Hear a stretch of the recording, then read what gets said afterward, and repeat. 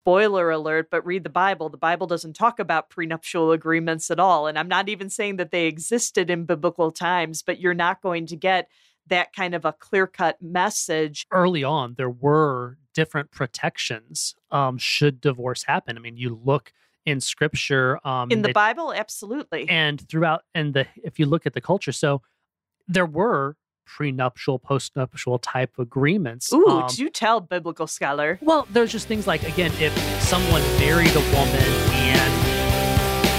You may be one choice away from a thriving marriage. Welcome to the Operation Thriving Marriage podcast with Bryon and Jennifer Harvey. Welcome to the Operation Thriving Marriage podcast with Bryon and Jennifer Harvey. We're happy to have you guys here. We are.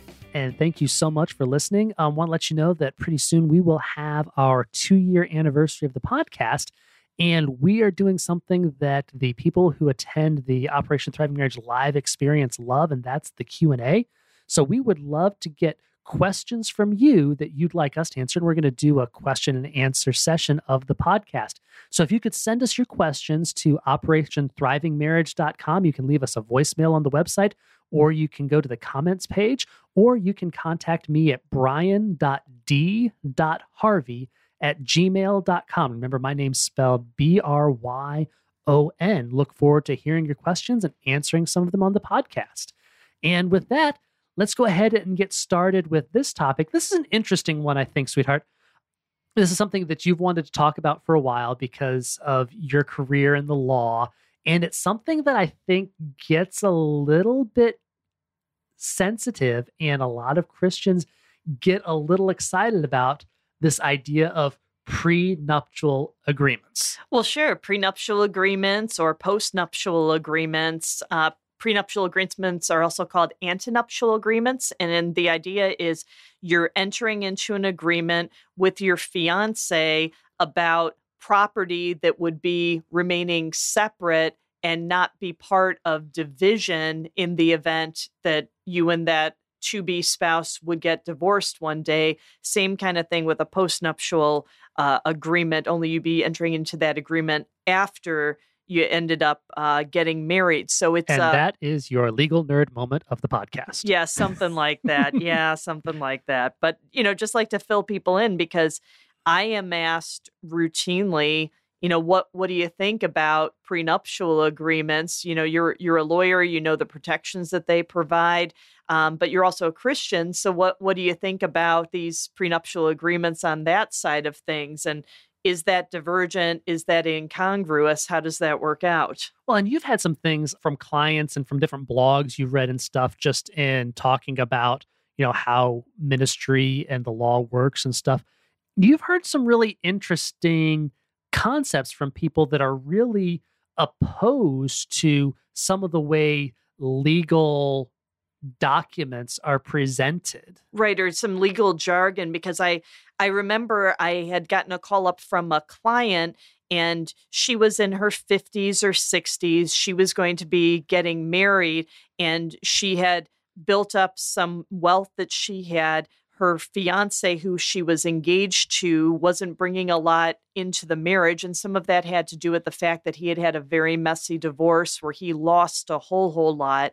And she had told me that her pastor had made a blanket statement on a Sunday, just kind of an offhanded remark saying, never ever get a prenuptial agreement in place. And she absolutely took this to heart, as in this was a biblical truth that no Christian is ever to get a prenuptial agreement. And of course, should she have taken that advice, would have really limited her legal protections in her very complicated and specific situation there. And, I suppose, spoiler alert, but read the Bible. The Bible doesn't talk about prenuptial agreements at all. And I'm not even saying that they existed in biblical times, but you're not going to get that kind of a clear-cut message as was expressed to her and the whole congregation as an offhanded comment from the pulpit. Well, but early on, there were different protections should divorce happen. I mean, you look in Scripture.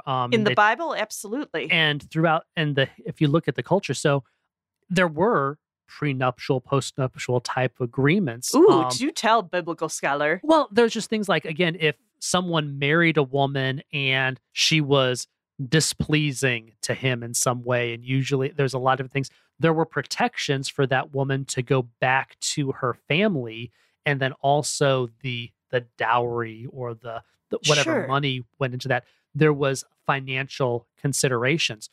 Throughout history, there have always been things, and even if you look at first century Roman times, there were times when a woman would be marrying a man, but she came from a wealthy family or different things where she had wealth that was hers that needed to be protected. And they may not have had the contract that we would look at as a prenuptial agreement today, but there were specific societal norms protecting the wealth of women to maintain that in the bloodline. Or you even look at the end of Joshua, where there were sisters who had no brothers, and they basically had a prenuptial agreement, say, hey, these women are going to marry men outside of their clan, but they're going to retain the rights to the land Sure. that would have gone to their brothers, so it stays within the clan. So even then they had things like that.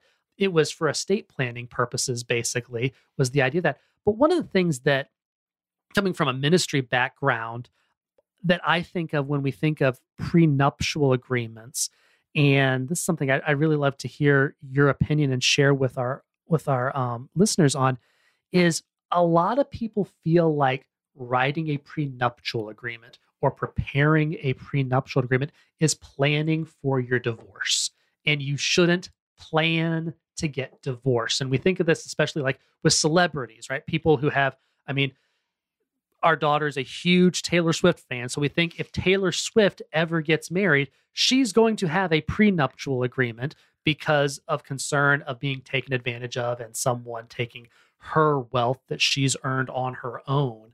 So a lot of people feel like you're planning on getting a divorce and planning on someone's going to try to take your stuff. And so that's why you're doing the prenuptial agreement. So what are some of your thoughts about that? And I've heard that argument so many times over in the church, and in practicality, and this varies state to state, of course, but if you have a prenuptial agreement in place, if you've got one spouse who's significantly wealthy, more often than not, to avoid litigation and things, you're going to be settling, and the wealthier spouse would be giving more money to the other spouse anyway, just again, in practicality of that. But when it comes to prenuptial agreements, it's not always intended to be in the event of divorce. So I think if somebody's going to come to me and say, should I get a prenuptial agreement? That has to do with their specific situation. Or as I often say, what's the answer to every legal question? It depends. It depends. So when would be a situation then where you would say to someone, no, you shouldn't get a prenuptial agreement? Well, I think a lot of times if you're entering the marriage early on in life and you both don't have a whole lot, why on earth would you need a prenuptial? Because it's like, okay, if we get married and then we end up getting divorced down the road, it's like, how am I protecting the nothing that I'm coming in with and the nothing that the other person's coming in with? That just doesn't make a lot of sense. But a lot of it, like you were talking about, the Bible does not specifically say prenuptial agreement or talk about any of that specifically, but there were protections in biblical times that had to do more with estate planning. And that's something that I see all the time, where in particular, if you're dealing with blended families, if you're dealing with people who are getting married for a second time, maybe they've been widowed, maybe they've been divorced, a lot of times you've built that kind of wealth with that first spouse separately, and you want to make sure that should you pass away, you want to make sure that this second spouse is going to be cared for, but you also want to make sure that you'd be leaving some funds to adult children or minor children, depending on how old your kids would be from your first marriage or how old the children would be from your spouse's first marriage. So you just need to be really smart and consider that, because more often than not, when I'm talking to spouses, they'll look at this and say, if we already have adult kids here, they're good to go. They're on their own. My obligation is now to take care of my current spouse. But that prenuptial agreement should one of those spouses die, it's outlined in writing who gets what. So if adult kids are upset about things, it's already outlined what's going to happen. So it stops there from being some big uproar. And what did mom want? What did dad want? Or I've even seen some of this stuff where the surviving spouse would be inheriting everything. And the kids of the spouse that died are knocking on the door saying, well, I don't get any money until this second wife or second husband dies, and they're upset about it.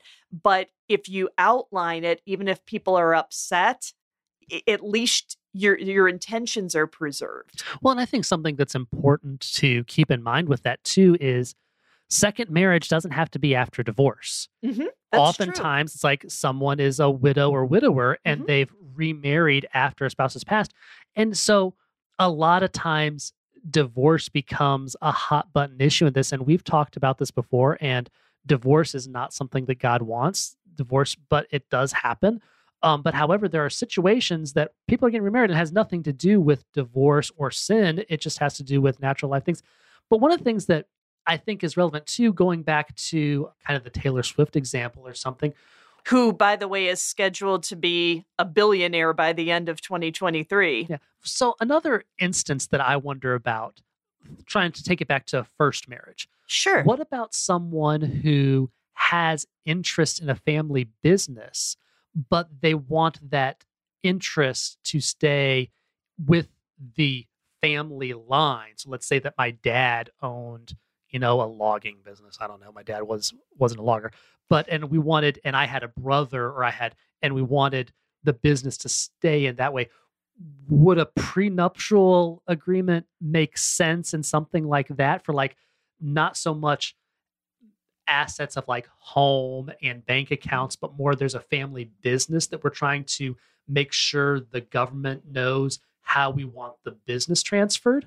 Well, no doubt about it, because that's something too where you wouldn't want it to be that there was a death or a divorce or something happened, and now there's got to be a payout from that business. And more often than not, when you're dealing with small to medium-sized business, that payout would cause that business to collapse and then that family business to be lost. So just the idea of outlining how things would go in the event of death, or heaven forbid it in an event of divorce, you're just laying it out, everybody's agreeing, and you're making sure that that family business is going to be protected, so that family business wouldn't have to close down and potentially have families' lives and livelihoods shattered.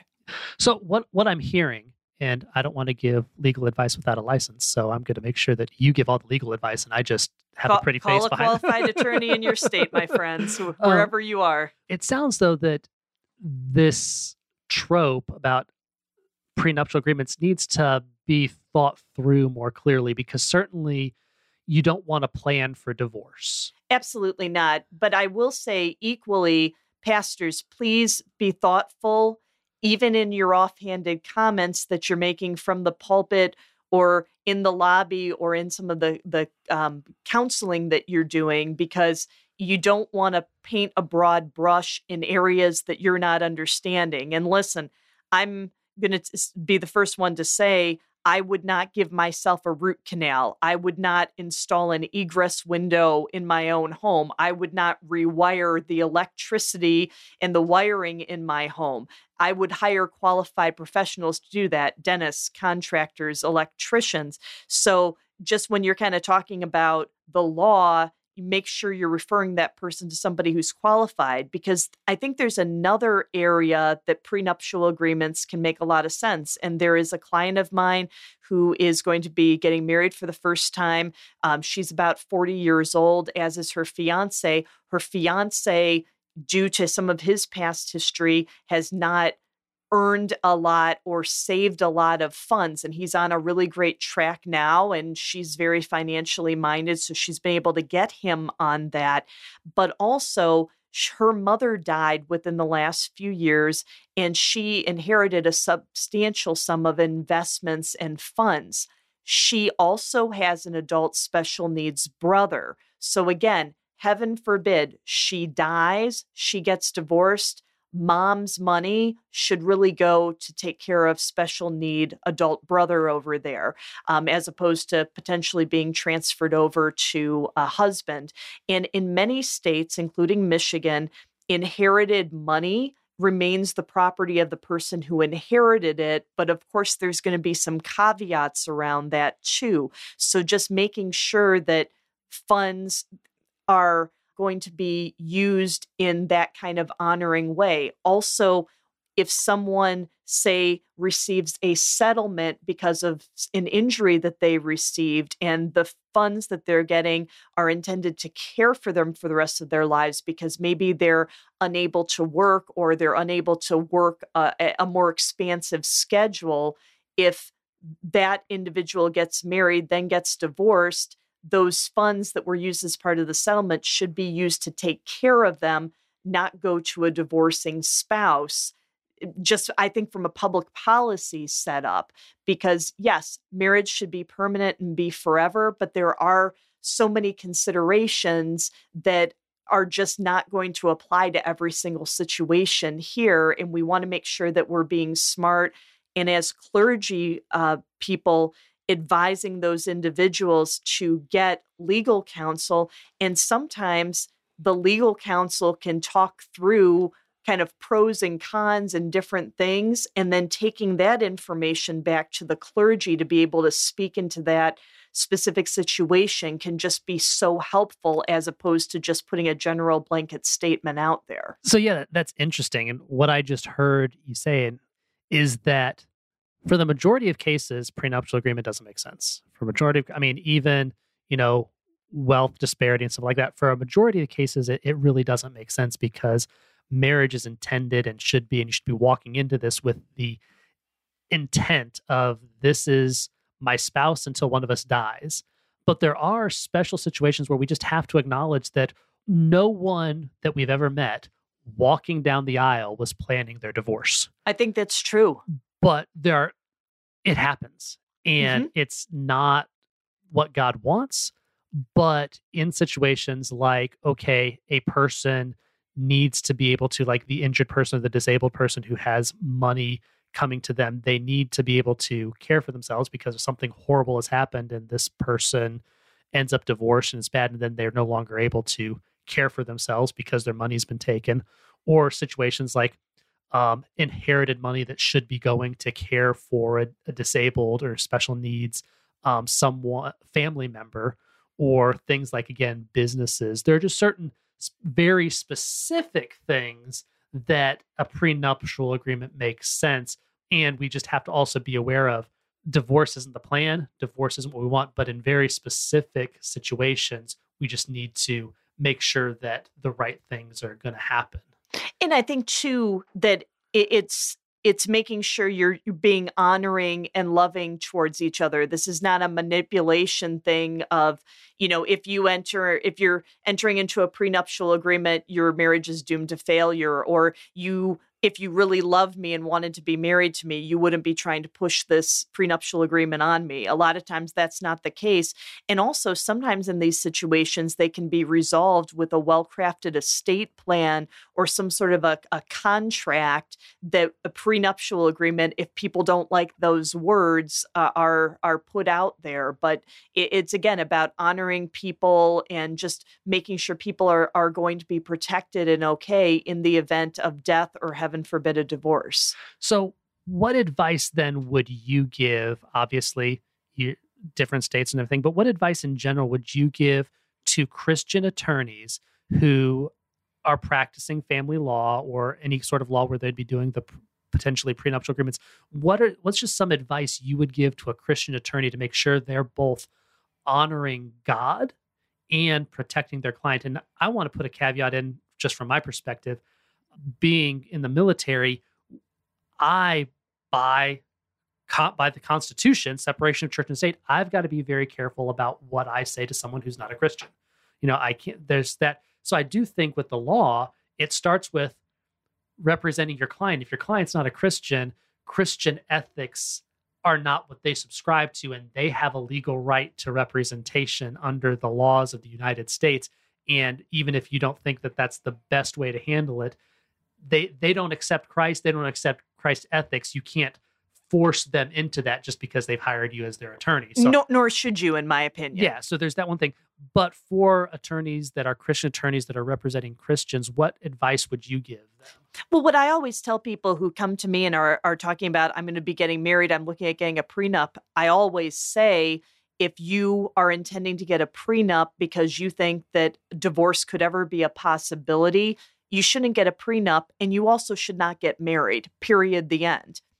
I think that's huge. I think that's probably the most important things. Like, hey, if you're thinking this marriage isn't going to last, either go get some couples counseling saying, hey, or probably more like, if you don't think the marriage is going to last, you probably shouldn't start it. That's exactly it. Or push the pause button. Like you said, go talk to your pastor, go get a Christian counselor in place and find out, does this kind of a marriage between these two potential spouses, does that make sense? Or does more work have to happen before the marriage would take place? Or does this couple just need to part on as good a terms as possible under those circumstances? But then from there, certainly the attorney's requirement, duty, responsibility is to say, what do the laws that are applicable to that situation? And my sense, it would be, what do the laws of the state of Michigan say, and outline what those things are, and also to be able to speak in those Judeo-Christian ethics and talk through, here's what the Bible would say in these different kinds of circumstances. So sometimes,